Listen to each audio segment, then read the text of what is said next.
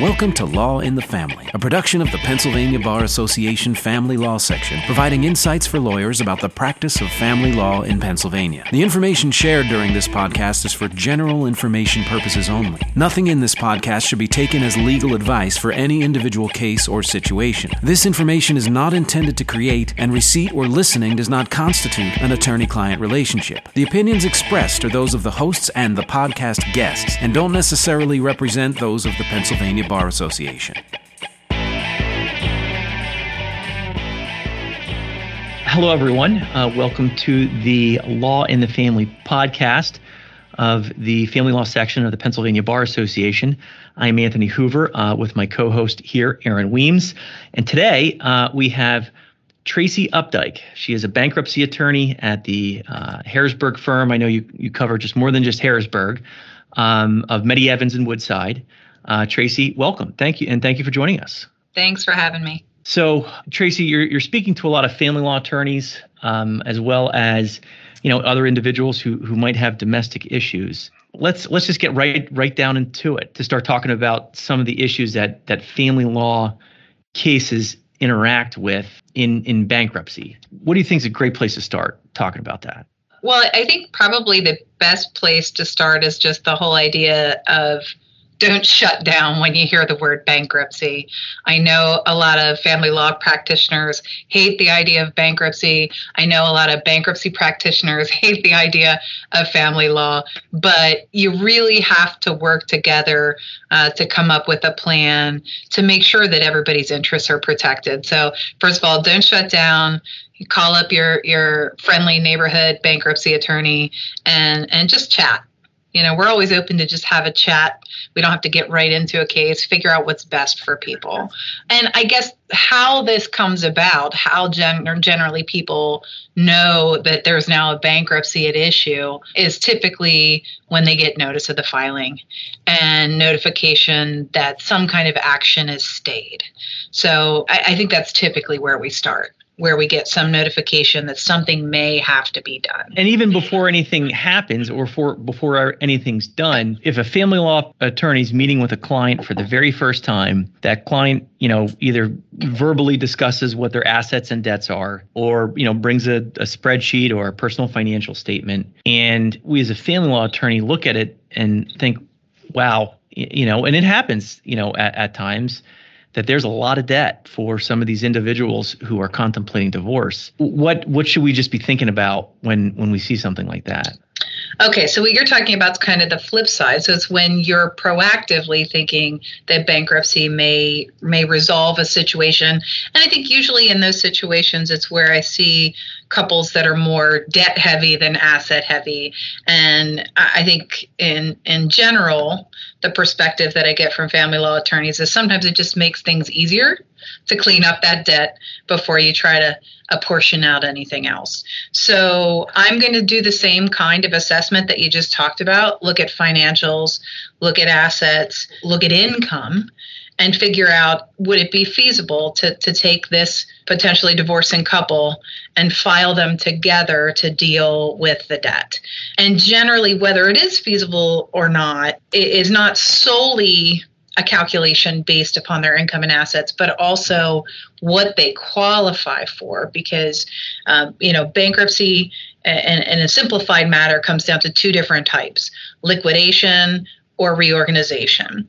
And liquidation is a fairly quick process, 3-4 months, and there's not a lot of joint action other than the initial filing that these spouses that are potentially divorcing have to do together. So that's more feasible. But the reorganization cases are longer term. They could be 3-5 years. And sometimes if that's all the numbers qualify people for and they're getting a divorce, it's a time to think about, they could certainly look at bankruptcy, but they really need to do so with separate counsel because they might qualify for different types of bankruptcy if they look at it separated. And just a quick primer, I think we probably need to be reminded every single time, types of individual bankruptcies. What are they? And just a quick. Sure. So, like I said, there's the liquidation versus the reorganization. So, liquidation for individuals, actually, liquidation for corporations too, is Chapter 7. And so, in Chapter 7, effectively, what happens is the debtors freeze their assets and their debts at the moment that they file for bankruptcy.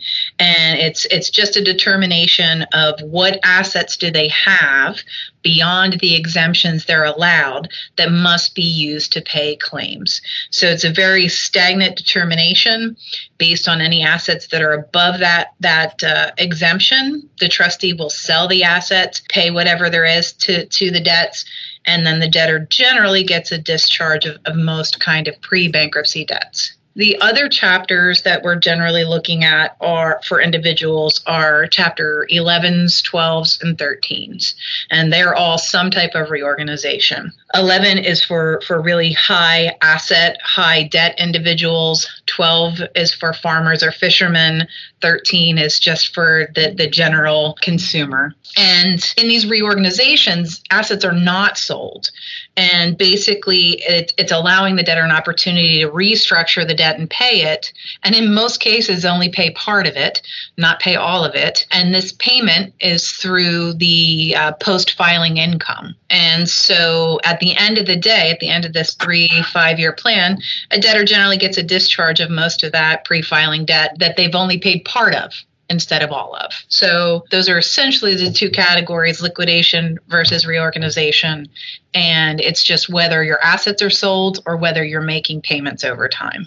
Got it. Now, getting to some of the litigation aspects. Aaron, I know you've litigated different components of this. What are some of the things that, that Tracy, you think could clarify or that you've seen in litigation with family law and bankruptcy? Well, I had a question about something you said early on in one of your statements about transfers between spouses.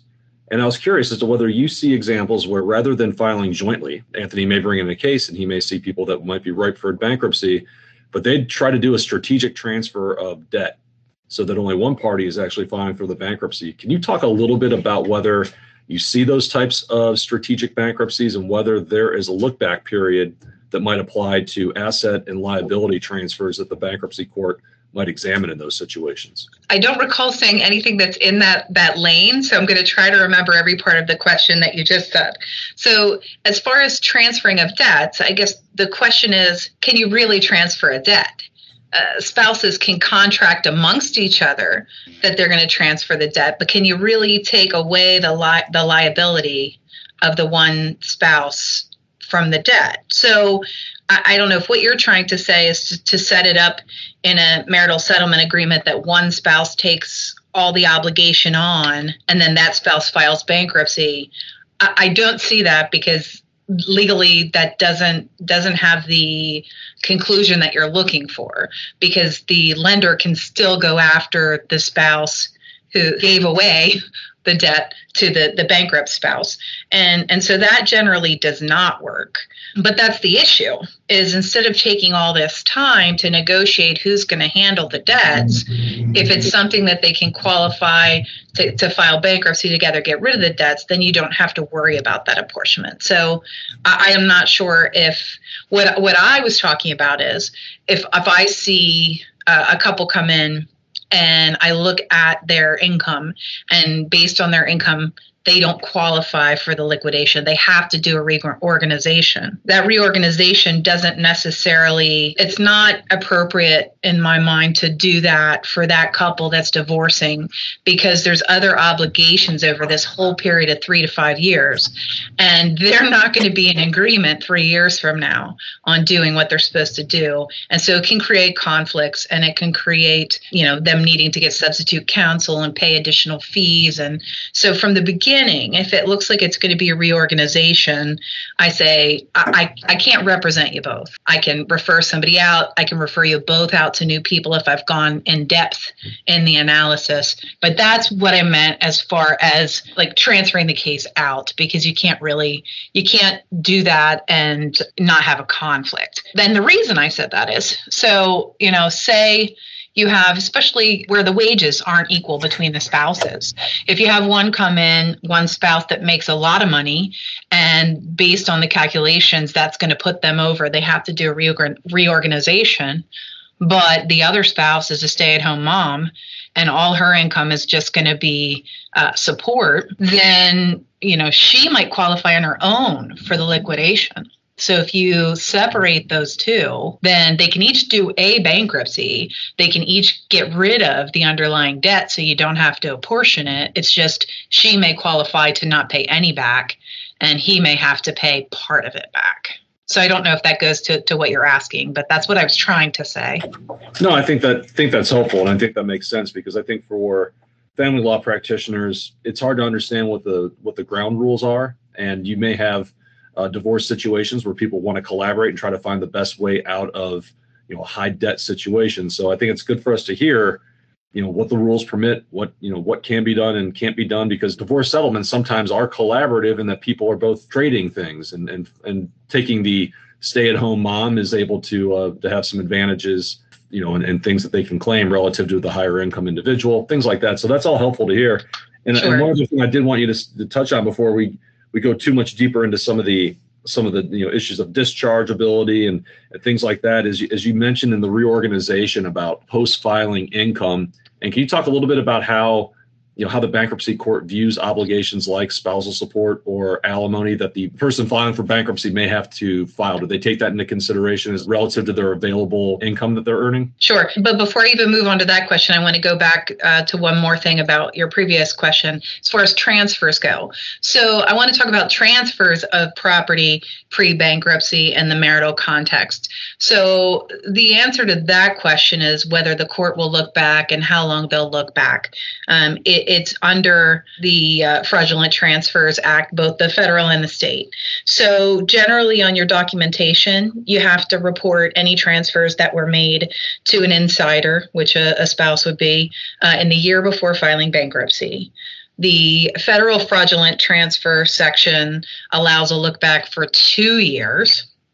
And then, of course, the state for 4. So transfers between spouses in the context of a divorce can be examined by trustees, and they are, but I think they're given a lot more leeway. And basically, the trustee just has to see that there was some kind of exchange, some kind of relative exchange. So if you're trying to plan for a bankruptcy and say, I'm going to give my spouse all my property and I'm not taking anything so I can file bankruptcy and get rid of everything, a trustee may look back and look at those transfers and try to get the court to turn them over for being unreasonable. So that's one thing I did want to touch on in your other comment. And what was the current question? The current question was just to talk a little bit about when someone is in a reorganization, if the bankruptcy court's going to take into consideration as their available income, any obligations they might have from a support standpoint. So as their income, yes, you have to report your income in the form of alimony or support,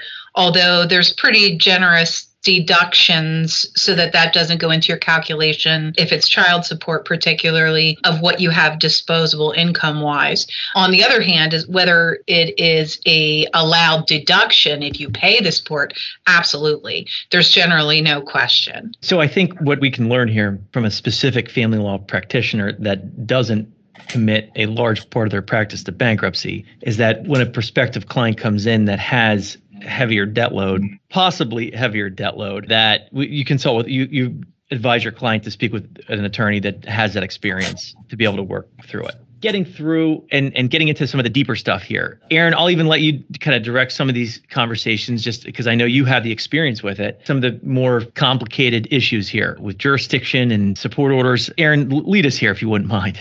Yeah, well, I think maybe maybe we start from the beginning, and that is jurisdiction, and you can tell us a little bit about the jurisdiction of the bankruptcy court, but also how that fits with any jurisdiction that the family court or the court of common pleas may have with the bankruptcy action. Sure. So I know you mentioned talking at some point about discharge, what we'll do, and that's generally where you see the issues about jurisdiction as far as bankruptcy and family law is the ultimate determination if something is dischargeable in bankruptcy. And, the law changed back in 2005 significantly with the passage of the Bankruptcy Abuse Prevention Consumer Protection Act, the mouthful that we call BAPSIPA. And prior to that change, there always had to be some determination in bankruptcy court whether there was a domestic support order or a property settlement. And so something always had to be done in bankruptcy court. This was an exclusive jurisdiction that Congress gave to district courts, who then gave it to bankruptcy court prior to 2005. And it was specifically because in every bankruptcy case, there had to be a determination if the debtor said this was not support, this was a property settlement. There had to be a determination in bankruptcy that the debtor did not have the ability to pay that debt and that the benefit for the debtor to discharge it outweighed the detriment or the consequences to the other party. But at the end of the day, when they were redrafting the bankruptcy code in 2005, Congress decided they didn't like that provision and they removed it.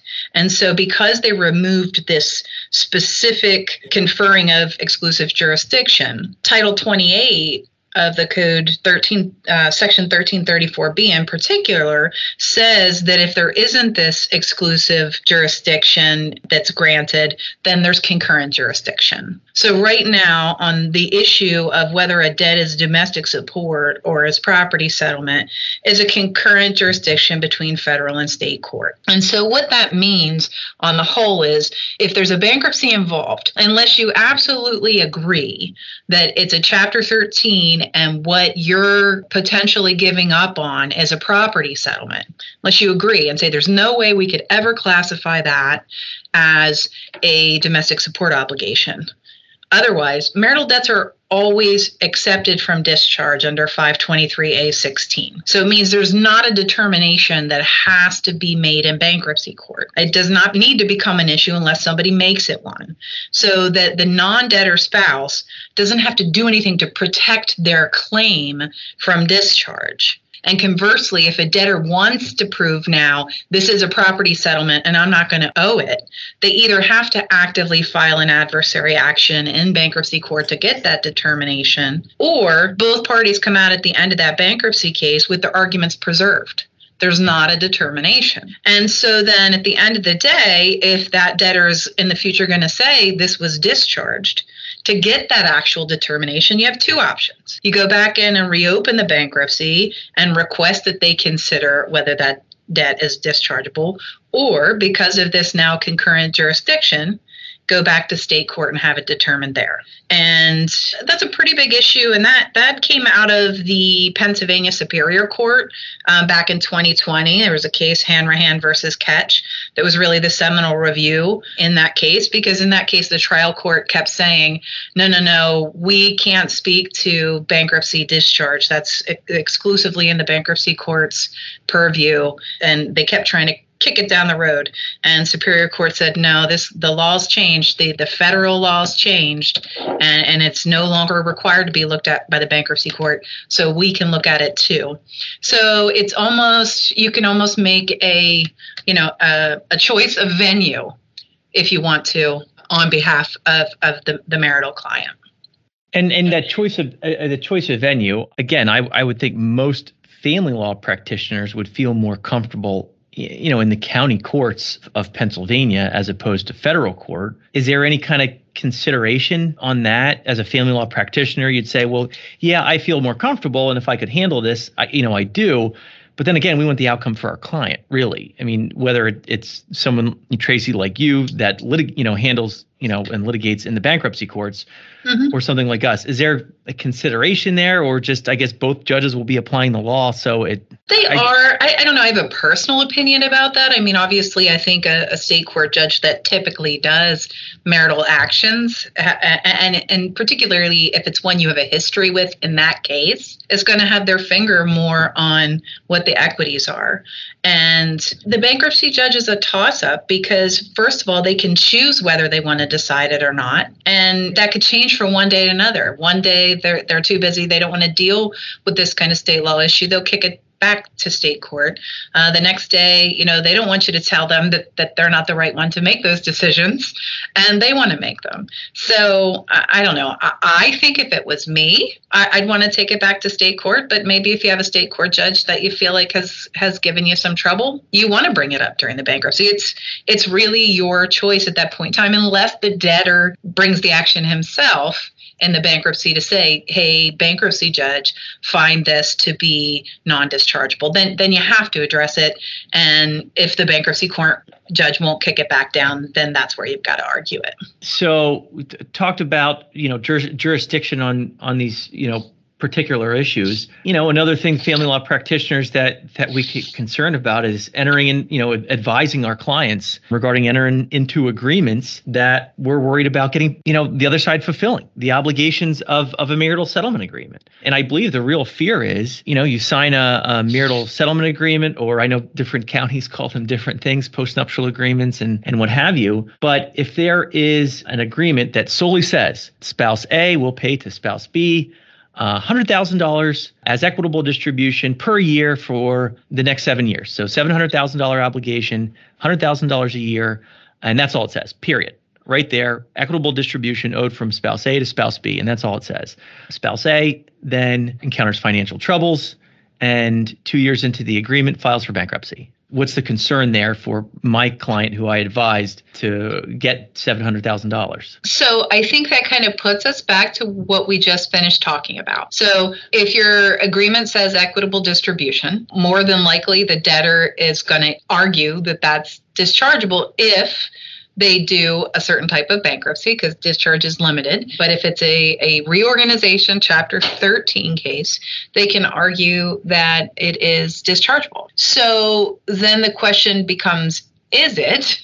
And how do you get this determination, or how do you fight against it? So that's where you kind of pick where you're going to proceed with the argument. And so we talked about before, there's a test. There's a test that the court goes through if it goes through bankruptcy court. And so how can you prepare to address that?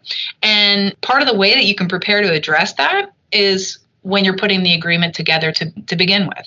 If you can try to add some of this into the agreement, or you can to help bolster the argument, or have a decree fashioned in such a way that it clarifies whether something is set up in a way that it could be support. I'll take a minute here to go through the factors that the bankruptcy court looks at, and then I'll kind of explain. There's in particular 3 cases that are pretty well cited where it shows you, even though something is specifically not labeled DSO, specifically may say that it is a property settlement, the court still determines that it would be a DSO, or domestic support obligation. The non-exclusive factors, there's 10 of them that the bankruptcy court kind of laid out that it looks at to determine whether a debt is for support or in the nature of division of assets. So the first is the intention of either the parties or the court for the obligation to be support. So if there's something in there that says this is intended to be, and that kind of follows up with the second one, which is the label. So the bankruptcy court is very specific in that it won't accept labels, but the label itself is evidence of the intent. So you do want to try to label things as support for your client as best you can. But if you have to say equitable distribution, not necessarily a problem if you can show the intent was really to have it be in place of support. And so the way to do that is in these documents, try to lay out the relative financial resources and earning power of the parties, or how other obligations in the order are characterized. Also, the court really cares about whether the non-debtor spouse has custody of minor children, whether the obligation is to be paid periodically, like your example, or in a lump sum. Also, whether the obligation is expressly subject to modification. So if there's something in there that says, hey, this obligation may change if the party's relative earning power has changed or some other reason for the change. Whether the obligation will terminate upon the non-debtor's remarriage is another big indication. How the parties have treated the obligation for tax purposes. So that's a big one. If something's really support, but you classify it as not support so that they don't have to pay tax obligations on it. I think that's less of an issue now because effective January 1, 2019, alimony and spousal support are not taxable to the recipient. Okay. So that was a tool that family law practitioners had prior to January 1, 2019, was to use, using that income change from one spouse to the other. You'd call something alimony, so it'd be taxable to the spouse that had lower income, and it'd be deductible by the spouse with higher income. Effective January 1, 2019, no longer an issue. So all spousal support obligations and alimony obligations that go into place after January 1, 2019 are non-taxable to the recipient. You just can't do it. Okay. So, but to the extent that there's a marital settlement agreement that hasn't been fully commenced, that may become an issue in the future, that's a way to argue in specific terms that these older agreements were an indication that it was really domestic support obligation. So, okay, that I was unaware of that change, but yeah, it can still be used for older cases. And then lastly, whether the obligation is expressly enforceable by contempt. That's something the court looks at to determine if it really is a support obligation or marital settlement. So, as I said, I'm going to go through just a quick couple cases that kind of demonstrate the applicability of these factors. And the first is a very often cited bankruptcy case. I think every opinion that I've read, even non-marital opinions, but it's a very important Third Circuit case in bankruptcy. It's called In Re Giannakis, and it was from the Third Circuit in 1990. And In Re Giannakis states that whether an obligation is in the nature of support, so as to be non-dischargeable, really depends on the intent of the parties, of course, at the time of the agreement. But it says that can be determined by examining three indicators.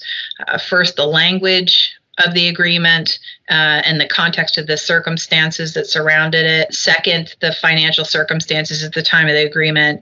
And third, the function served by that obligation at the time of divorce or settlement. And so what was really interesting in Giannakis here, the debt, the underlying debt that the debtor was supposed to be paying was the payment of the entire second mortgage that was on the house.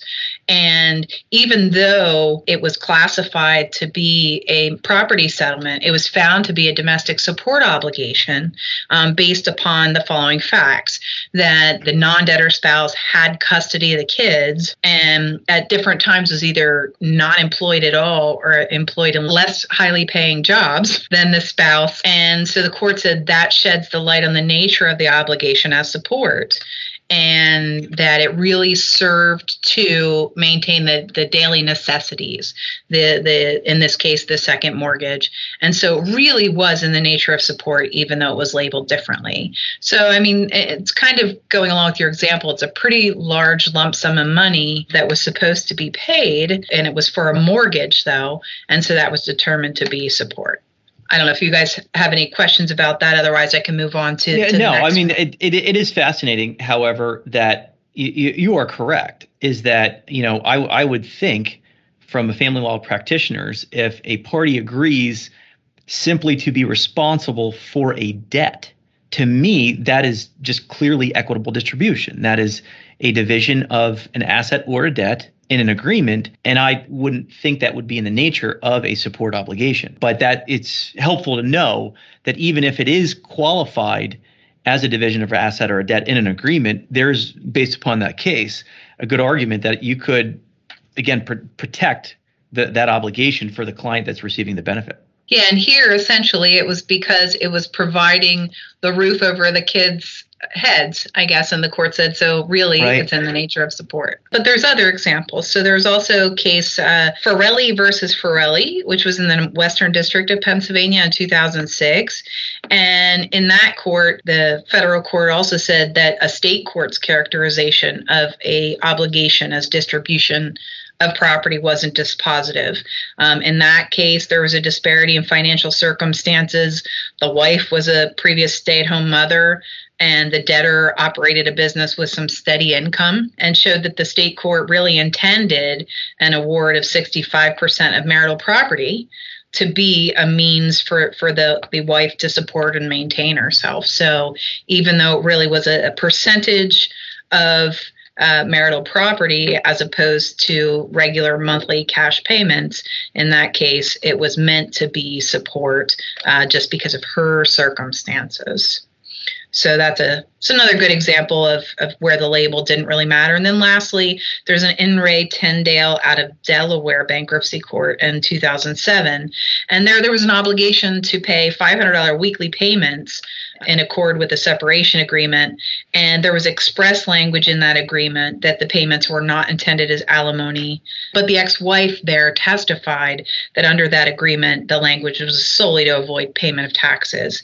And because of that, the bankruptcy court determined they were domestic support obligations, that it was really just, the language was only used for tax planning purposes. So like you said, I understand it certainly doesn't come into play in newer agreements, but that's an example there.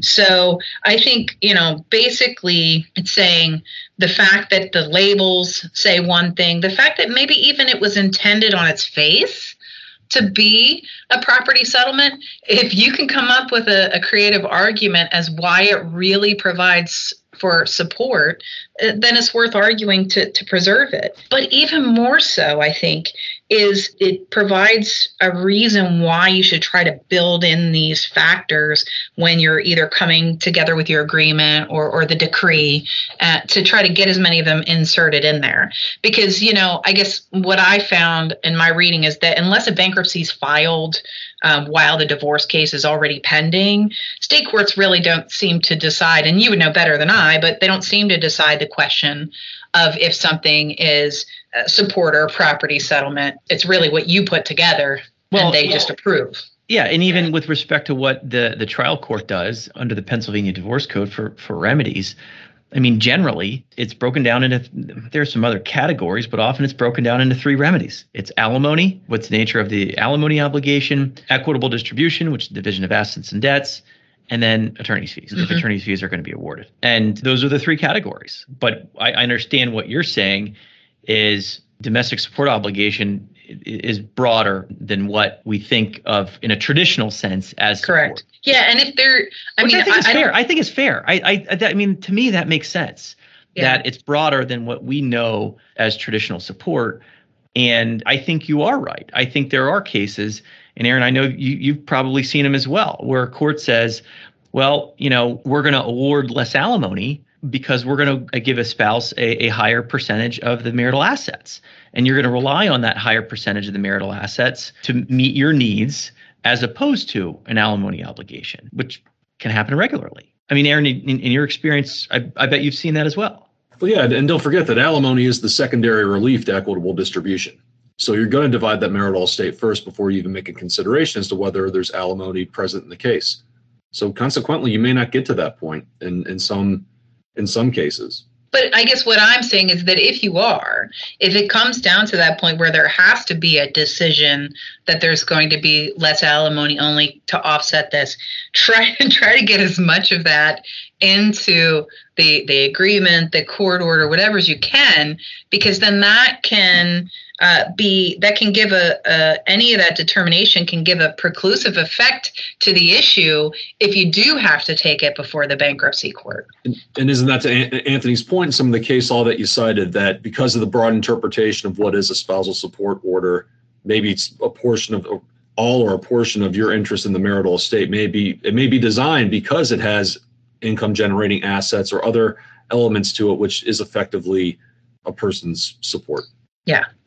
All right.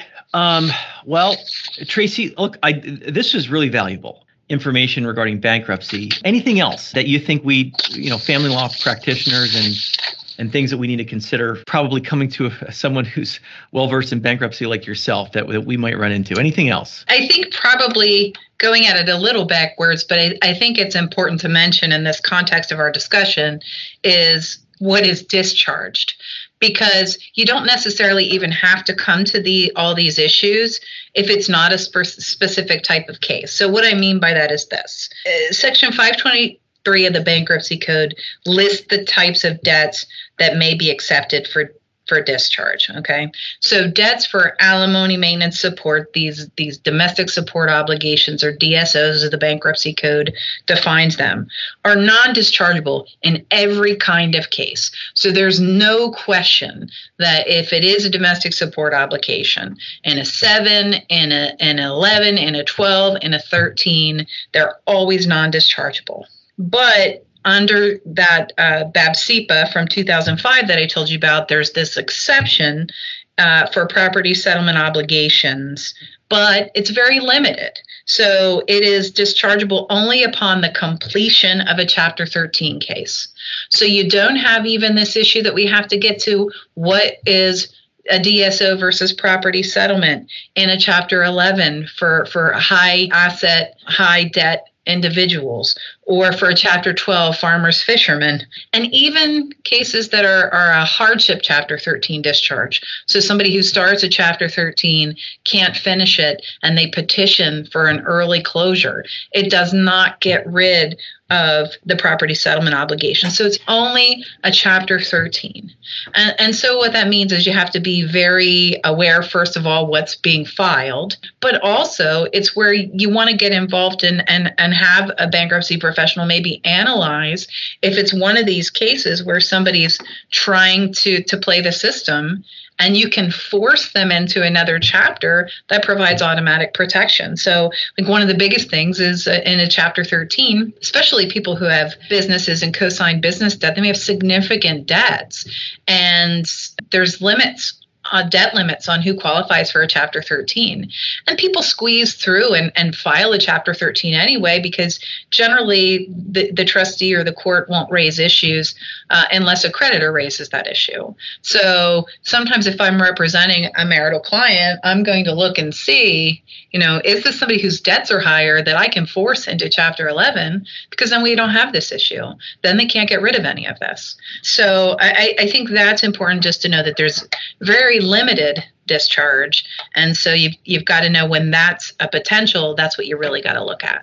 Got it. Tracy, well, thank you for joining us here today. Again, very enlightening and really issue spotting for family law attorneys and recognizing things that we need to think about with our clients and talk with bankruptcy professionals like yourself, when these things come up. So thank you again. And to everyone else out there, thank you for listening. And thank you for joining us here at the All in the Family podcast. Thanks for having me. Law in the Family is a production of the Pennsylvania Bar Association Family Law Section. To learn more or to join the section, visit the Pennsylvania Bar Association website at pabar.org. And be sure to follow us on Facebook, LinkedIn, and Twitter. And to catch up on every episode, join us at anchor.fm/lawinthefamily. A reminder that nothing in this podcast should be taken as legal advice for any individual case or situation. This information is not intended to create an attorney-client relationship. The opinions expressed are those of the hosts and the guests and don't necessarily represent those of the Pennsylvania Bar Association. Thanks for listening and tune in for future podcasts.